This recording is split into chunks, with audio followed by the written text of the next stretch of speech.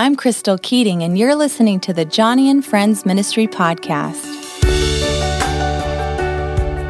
I love bringing you real conversations about disability, hope, and ways you can include people with special needs in your church and community. And with November being National Family Caregivers Month, I'm so excited to recognize the dedication of family members who provide round-the-clock care to their loved ones. Today, I couldn't think of a better guest to kick off National Family Caregivers Month than Peter Rosenberger. Peter is a dedicated husband to his wife, Gracie, and has served as her caregiver for more than 30 years. With this experience, he's written multiple books on caregiving and even hosts an encouraging radio show called Hope for the Caregiver.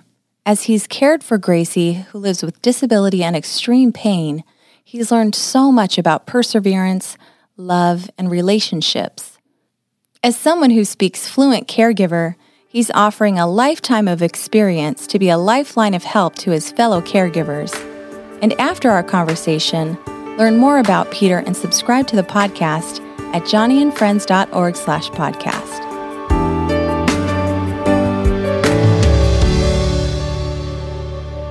November is National Family Caregivers Month, and to help us celebrate those who faithfully care for their loved ones with chronic disabling health conditions, we're talking with Peter Rosenberger today. He's an author, radio host, speaker, and a man who's been a faithful caregiver to his beloved wife, Gracie, for more than 30 years. Welcome to the podcast, Peter. Thank you very much for having me. Well, I'm so thrilled to be speaking with you. I know that you and Gracie are great friends with Joni and Ken, so I'm so privileged to be able to talk with you today. And I know you've made it your life's mission to strengthen and encourage family caregivers, so much so that you've been speaking all over the U.S. You have a radio show called Hope for the Caregiver and have written on this very subject. So I'd love to start our conversation today by hearing about your personal history as a caregiver. Well, mine started at the altar. I said I do, and then I did. Gracie was hurt before I met her. That's why Ken and I have shared a lot just privately with each other, because we both understand we both married women who were hurt. By the time I met her, she'd had about 20 operations following this car wreck she'd had back in 1983. And, she was just young and beautiful, and we didn't have any idea, what the nature of this was going to be. But she was orthopedically banged up pretty bad. I mean, one resident later told her prosthetist that they stopped counting at 200 breaks. Oh, my goodness. But she had been a runner, and she was determined, and she came back, and she limped. I saw the limp. I saw the scars, but, I saw this beautiful young woman, and then I heard her sing, and I knew that it was all over, and that I was going to be just involved with this woman for the rest of my life.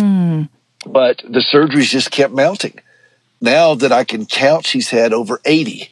Oh my goodness. She gave up both of her legs in the 90s, below the knee. Both of her legs are amputated below the knee. And she's had about 150 other smaller procedures that I can count. It's hard to count those. $11 million, 12 hospitals, 100 doctors have treated her, and it's still ongoing. It doesn't show any signs of letting up. And that's been our journey into this world of disability and caregiving. It's been a journey of learning these things. I'm kind of the crash test dummy of caregivers. If you could fail at it, I've failed at it on every level, my financial, moral, everything. And I don't say this with a badge of honor. I just say this as a matter of fact. It is what it is. And yet I have learned through this process where the real battle for the caregiver is, it's in the heart. You can give a caregiver a bag of cash, and we're not going to know what to do with that bag of cash necessarily. And we're going to need another one next week. Right. And so how do you help a caregiver? And I didn't have people helping me with these things. And I remember when I was writing Gracie's book, I helped her write that book. It was As Told to Me. And Joni kind of mentored me through it as I was doing it. And there were some personal things about me, my failures, that I asked Joni, I said, "You really think we ought to share this?" She said, "Yeah, it's real, Peter." That's right. And you got to just deal with reality. And she was very kind to me in that. And she was very gracious because these are hard things. But I figured, you know what? It is what it is. And it's not how lurid the tale, it's how great the Savior. Amen. And so I don't go into a lot of details about it because I don't, for several reasons, but mainly because I don't want people to compare themselves to my story and say, well, okay, at least I didn't do as bad as Peter. And therefore, they're minimizing their own need for grace and repentance. And then I don't want them to say, well, yeah, but Peter didn't do as bad as me. And then they minimize that grace that's available for them in their sin. So let's just say it's sin. Let's just say it's a thing that we all stand short of the glory of God. And the cross is effective in all these things. And there are people out there listening today that are wrestling with all kinds of things. That's true. And I want them to understand that gospel is effective no matter what. Even in your sin, you can run to this Christ. You can run to this Jesus who is not going to dismiss the sin. He's going to bury it in his own blood. You're going to make mistakes. You're going to create problems. But we keep running to this Jesus. Right. Because that gospel message is all that we can anchor ourselves in. Right. It sounds like you're saying is that caregiving is a true platform to see our need to rely on the Lord Jesus. We often think about disability and people who struggle and suffer, that they have an opportunity to lead hard into the Savior, but that's true for everyone, and it's certainly true for caregivers. And Peter, you're someone who truly understands the caregiver's journey, being by Gracie's side for so many years. How did you respond to your role initially? I mean, it kind of sounds like you were in love, you got married. I mean, you really had no idea what was ahead. No, I really didn't. And I was told, and I accepted the mantle that my job was first and primary to make sure she had good insurance coverage. And so I threw myself into that, and I became so good at it. But in the process, I became a lousy husband. Through a long process, I came to understand that I'm husband first, caregiver second. And I function as a caregiver, and I am a caregiver. But as somebody called into my show one time, and they said, well, I guess God put me on this earth just to be a caregiver. And I said, no, he did not. Now, you may serve as a caregiver for a season or for a lifetime, but he put you here. You are created to glorify him and enjoy him forever. That's why you're here. In whatever role he chooses to assign you to do for whatever season of your life he chooses to assign you with that. But understand your primary function is to glorify God and enjoy him forever. That is the chief end of man. Peter, how do you help someone differentiate the role of and responsibility as a husband between their function as a caregiver? If I could pay somebody to do it, that's caregiving. Husbands, you don't pay somebody to be a husband. You don't pay somebody to be a wife. You don't pay somebody to be a son or a daughter. Loving someone is a different thing than being a paid caregiver. And if I could pay somebody to mow the lawn, that doesn't make them a homeowner. That makes them a lawnmower. I mean, a yard keeper, groundsman, whatever. But the point is that you've got to understand this as a caregiver, where your role is. People used to tell me all the time, oh, just trust Jesus, just trust Jesus, just trust Jesus.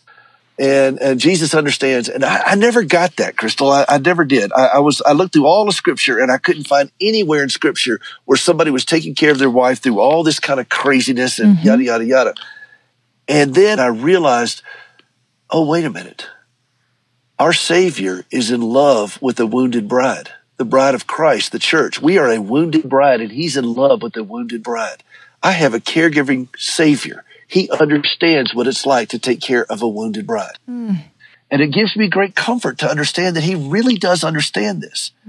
And then I saw that even from the cross, somebody asked, a reporter asked me one time, Crystal, said, what would Jesus do as a caregiver? You know, that was big when everybody was good. What WWJD? Right. And I was like, and I said, I don't know what he would do. Let me tell you what he did do. And I said, from the cross, he delegated care of his mother to John.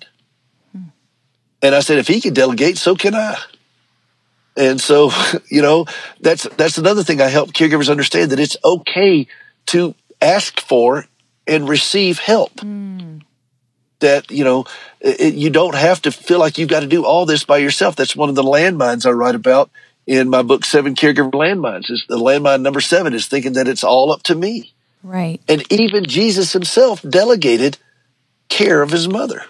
Doesn't mean you're advocating it. It doesn't mean you're outsourcing it. It just means that you're delegating certain aspects of it. Right. Well, that's good. That brings up the question that I think a lot of people want to know. What are some of the most common challenges that nearly all caregivers will face at some point? For me, the biggest one, and I'm seeing this consistently, is the loss of identity. Yeah, that's what you've been talking about. It sounds like you help people to remember who they are first. Well, we lose the ability to speak in first person singular. Huh. So it's ask a caregiver. Ask a caregiver, how are you doing? Well, we just got home from the hospital, or she had a bad night, or our situation is, and I'm thinking, no. How are you doing? And so when people call into my show, the first question I'm going to always ask is, how are you feeling? And you'd be amazed, Crystal, how many people do not answer that question the first time around. We get lost in someone else's story, and we've got to go back and train ourselves to speak from our own heart and say, I hurt, I'm tired, or Jesus loves me. This I know, for the Bible tells me so. He died for all of us, but he died for each of us. And Isaiah says our names are engraved on the palm of his hand. My name is engraved in the palm of his hand. And he knows me. And I'm so busy trying to carry Gracie to Jesus that I forget how much I need him. And I think sometimes we're all busy tearing up roofs to lower somebody down on a pallet to Jesus. We realize, man, let's just jump down there ourselves. We all need to run to Jesus. Isn't that true? We hear from over 1,000 people a month writing into Johnny and Friends. And I would say isolation is a huge challenge that people with disabilities face, as well as their caregivers. It's one of the 3 I's: isolation, loss of identity, and loss of independence that every caregiver goes through. Isolation, and I tell this to pastors a lot, a caregiver can feel isolated in a crowded room. They can feel isolated on a crowded pew. One of the worst times for me as a caregiver, the most lonely time in my life I can think of, one of them, was on Easter Sunday at church. There were 2,000 people there. Kids were with grandparents. Gracie lay just really sick in bed. I mean, we didn't know if she was even going to make it. And I slipped away. We lived just 2 miles from the church, and I slipped away to go to church. I'm there in my nice suit. Everybody's dressed to the nines. There's an orchestra, a huge choir. Everybody's up there just, Christ the Lord has risen today. And everybody's just in a festive mood because it's Easter Sunday. And I was just in agony. I was so lonely. I was so discouraged. I was so frustrated. And I think so many caregivers get that way. Everybody around us is singing victory in Jesus. And we're wondering, what the deal, man? What's going on? What do you mean victory in Jesus? Look what I'm dealing with. And that's when I realized, oh, wait a minute. We've got to be able to speak to that isolation that's in a caregiver's heart. The secret of all this is, Crystal, is that I do the show and I write the books for me, because there was nobody else out there doing the show for caregivers. So I just do it myself. And I have to say these things to myself because I have to remind myself of these things. I have caregiver amnesia. I have gospel amnesia. And I have to be reminded. Absolutely. Well, and you're truly a voice championing the care for caregivers, the support that's so needed. What are some of the other pressures you've identified as you've walked along caregivers through the years? I mean, even I hate to use the word psychological pressure, but really some of the internal struggles that are going on. You talked about isolation, loss of identity, and independence, but what about fear? I think all of them. I think that the secret to dealing with a caregiver is speaking to the dumpster fire that's in a caregiver's heart. Our hearts are truly train wrecks. we're watching suffering that we can't even put a dent in every day. And I remember Johnny she called me up one time and she asked me to call this lady who was in a pretty bad way down in Arizona. So I called her up, and I'm no stranger to suffering. I told this to Johnny afterwards. I'm no stranger to suffering. I'm no stranger to this sort of stuff. But even I had to take a knee after talking to this woman. Her situation was so difficult. And it just reinforced. And I gave her everything I had. I gave her the best of everything I did. I speak fluent caregiver, so I know how to say it, but it doesn't mean that it doesn't come without tears. And it doesn't mean that it doesn't come without groaning. And I think the Holy Spirit, it groans on our behalf because we don't even know what to say. We don't even know how to pray. What do you even say? And a lot of caregivers become overweight. They really suffer from excessive weight gain. That's another one of the landmines about. I mean, I got big. I got so big it took 2 dogs to bark at me. I mean, I did. I got so big, my picture fell off the wall. I mean, it just no. And so, but caregivers, we're trying to comfort ourselves, and that refrigerator's it's just too close. Right. And so, but you don't go to a caregiver and say, "Hey, you're fat." You know, you go to a caregiver and understand that the greatest they carry is in their heart. That fear, what I call the fog of caregivers, fear, obligation, guilt, all those things just are horrific to a family caregiver. And we live in that fear. We live in that place of obligation. It squeezes us so tight that we can't function clearly. And we know we get heavy. We know we're dealing with these things. Yeah. We know we have money problems. But that's not why we're having conversations with a ceiling fan late at night. You know, and what we need is somebody to speak to that angst that is in our heart in a way that we can understand. I had a friend of mine told me, he said, you know, I listened to your show and people call in so many times, they're not even asking you a question. Nope. And I said, no, they don't. And he said, well, why do you suppose they're doing that? And I said, because they're hearing somebody speak in their language. Right. It's like being in a foreign land and you hear somebody speaking English with, in my case, a Southern accent, and all of a sudden your ear's going to turn quickly and you're going to think because you understand them. That's right. And they understand you. And that's what they're hearing when they talk to me. They realize, oh my, this guy really understands what I'm going through. He understands what I'm saying. And I do. And I have a responsibility because I do understand it to speak with clarity and to help them get to safe ground. I can't fix their problems any more than they can fix mine. And I'm not trying to. I don't even really give advice other than to say, here's a place where safety is. Here's the road to safety. Here's the road to safety over and over and over.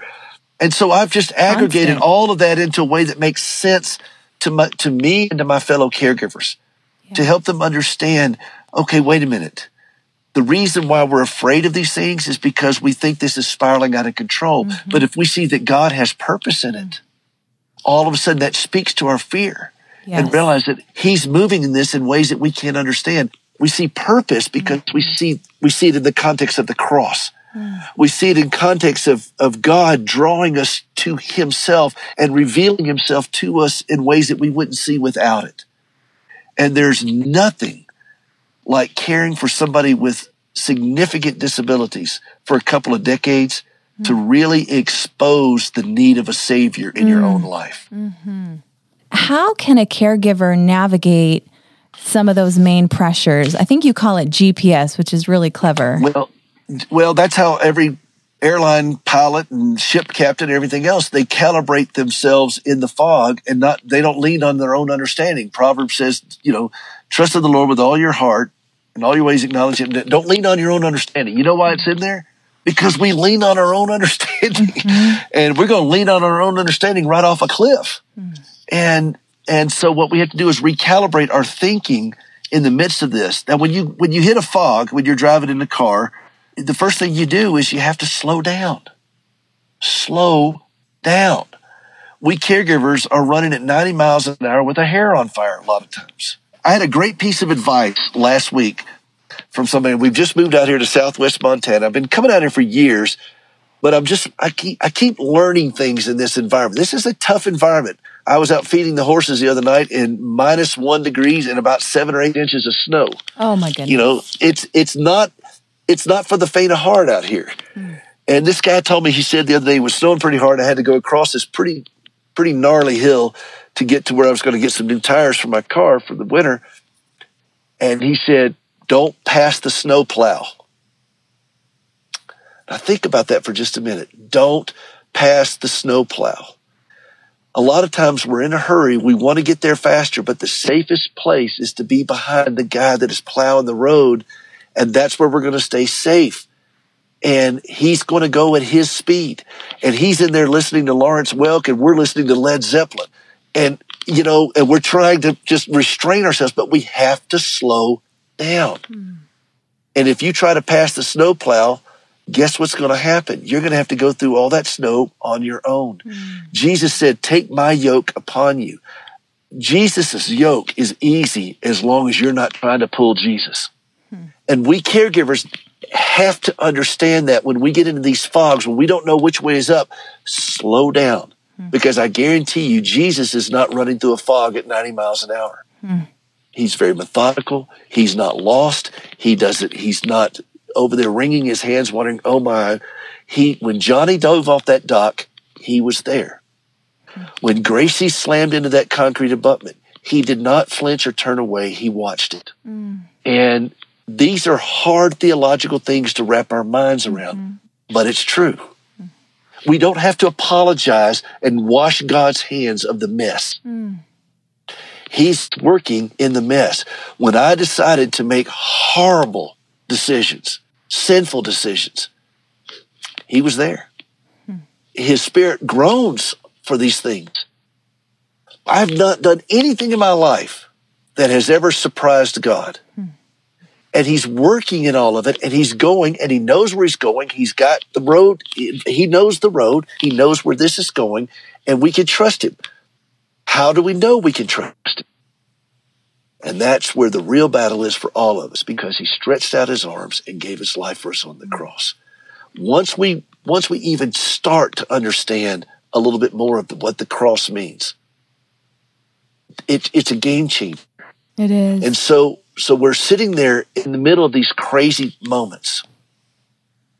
And Gracie goes into a respiratory arrest, or she's crying in just agony because she's in so much pain.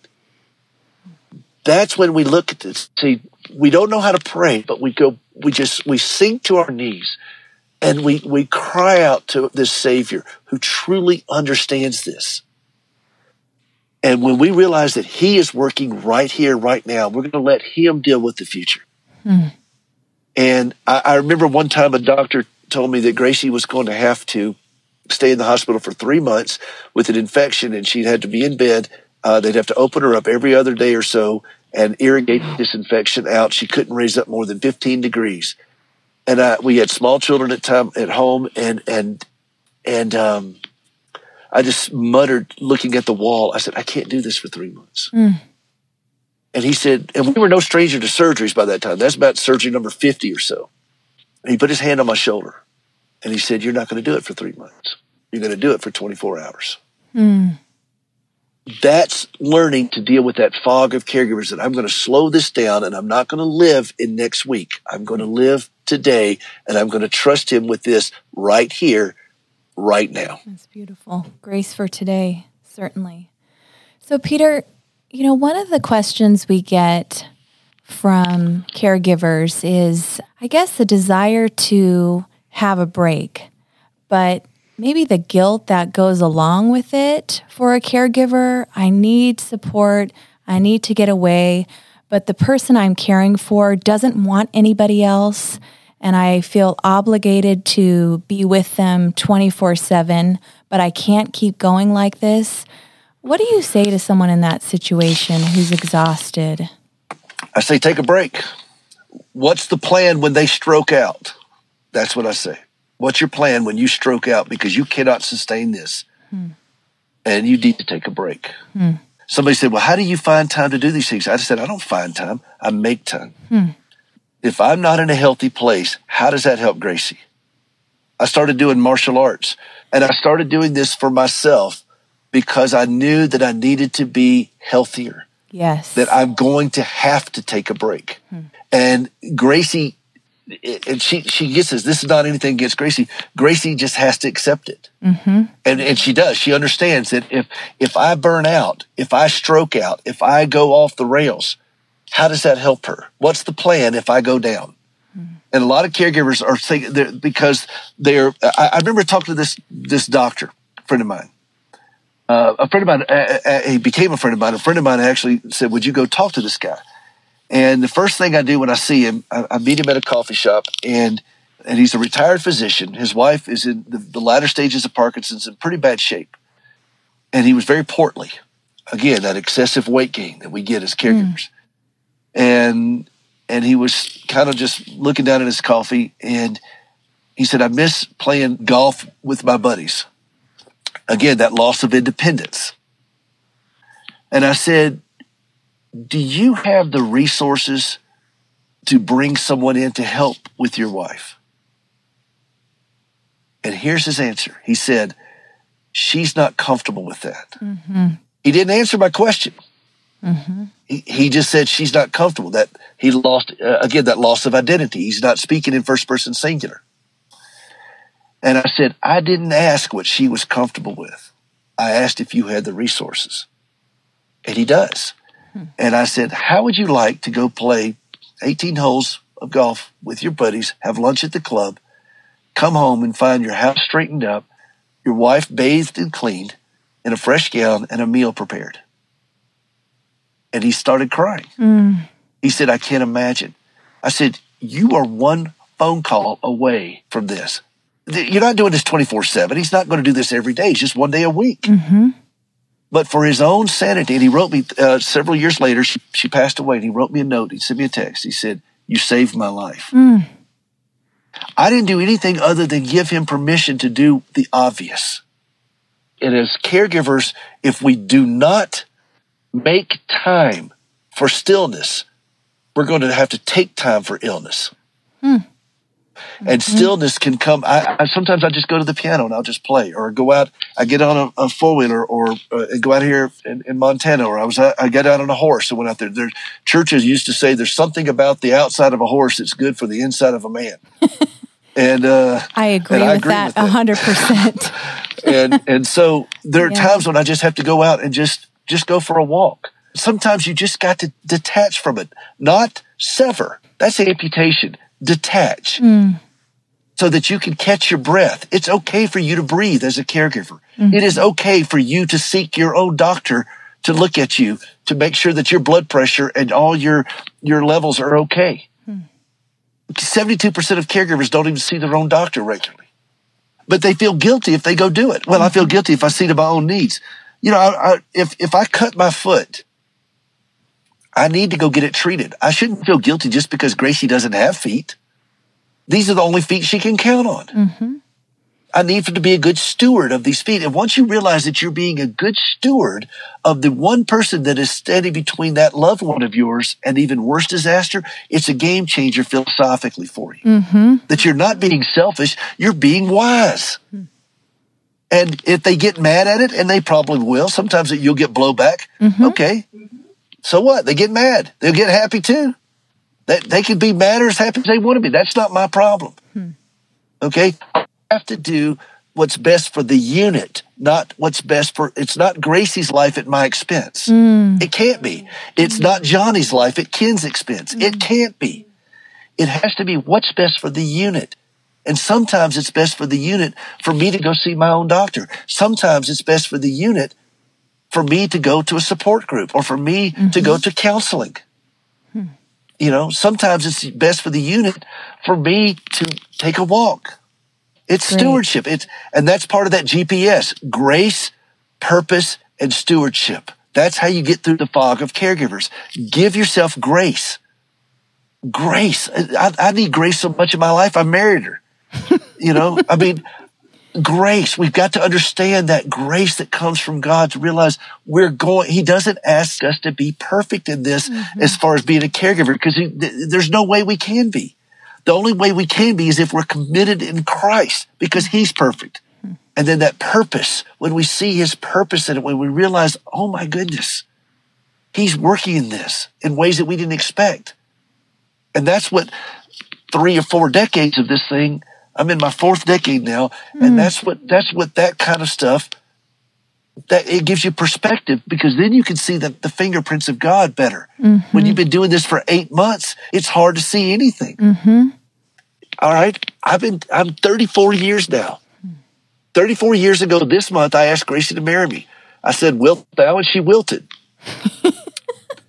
And but 34 years gives you perspective.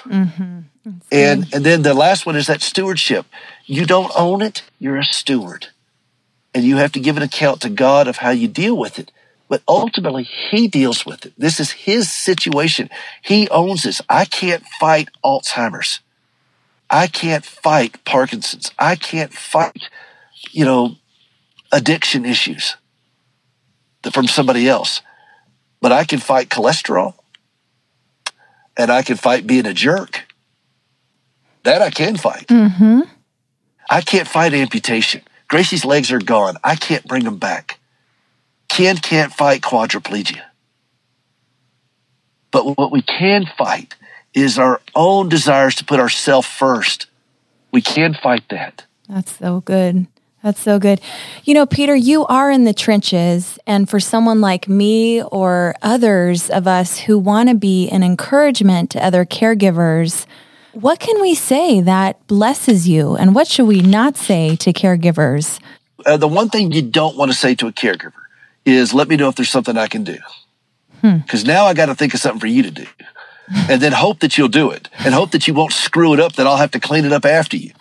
Or that that kind of thing. What you want to say to a caregiver, and let me just take a moment to say something to my Pentecostal and charismatic brethren and sistren. Speak softly. Don't go running in there and prophesy. You'll scare them right off the cliff. Just speak softly to them. You look at them, you pull them aside, and you, with a low tone and soft words and a soft tone, you look at them in the eye and you say, I see you. And I see the magnitude of what you carry. And I hurt with you. Why don't you just start with that? That's good. Don't come up with some kind of, platitude or Christian Hallmark card or something. You're not going to have the right words. Sometimes all you could do is groan, but you groan with them. And you don't let them wander off thinking that nobody sees them. What did Jesus say to Zacchaeus, who was so short, he was overlooked, he couldn't see, and he gets up to Jesus and said, hey, I see you up in that tree. Come on down here. He sees us. He knows us. And we, as representatives of Christ, as emissaries of Christ on this earth, we have the responsibility to see the broken, the weary, the bleeding, the dying, the lost. And if we're not, I can't fix it. But we can see it, we can address it, and we can speak with clarity of the gospel and model it. And sometimes we even use words. Sometimes all we do is just show up. Yea, though I walk through the valley of the shadow of death, I will fear no evil, for thou art with me. And if you're trying to come up with the right words to say to a caregiver, forget it. Who knows? It's not going to happen. But you can come up with the right heart to show up with. And if we're not speaking life into them with the tangible message of the gospel, where are they going to be listening? Who is going to be speaking to them? If you as a pastor, and I'm going to talk to pastors in just a second because I know a lot of pastors listen to your podcast. If you are not personally dealing with disability and suffering and chronic impairments, then in order for you to be effective in your ministry, you're going to have to push yourself to regularly touch it in someone else. If you are not actively touching the suffering and engaging with them, Jesus had 5 things: sick, naked, hungry, prison, thirsty. If we're not actively touching those things, then I got to ask you, what are you doing? And if people who are groaning I mean groaning, are not welcome or don't feel in any way acknowledged in your church, what are you preaching? Because I can guarantee you, every pew is filled with people living lives of quiet desperation. And if we ask the Holy Spirit to quicken in our hearts so that we can see it, open our eyes, open our ears, so that we can see it and are willing to see it, I promise you there is no end to the lives that God will bring in front of you to be able to see, to be able to speak to. You don't have to fix it. Just minister to them. Just see them. Just see them. And it'll change your theology. There's nothing like suffering to change your theology. That is so true. Well, Peter, thank you so much for your time. You have really ministered to my own soul, and I know you've ministered to so many listeners who need that gift of hope. So I so appreciate your time, Peter, and God bless you and Gracie, and enjoy your time up in Montana. Well, thank you very much.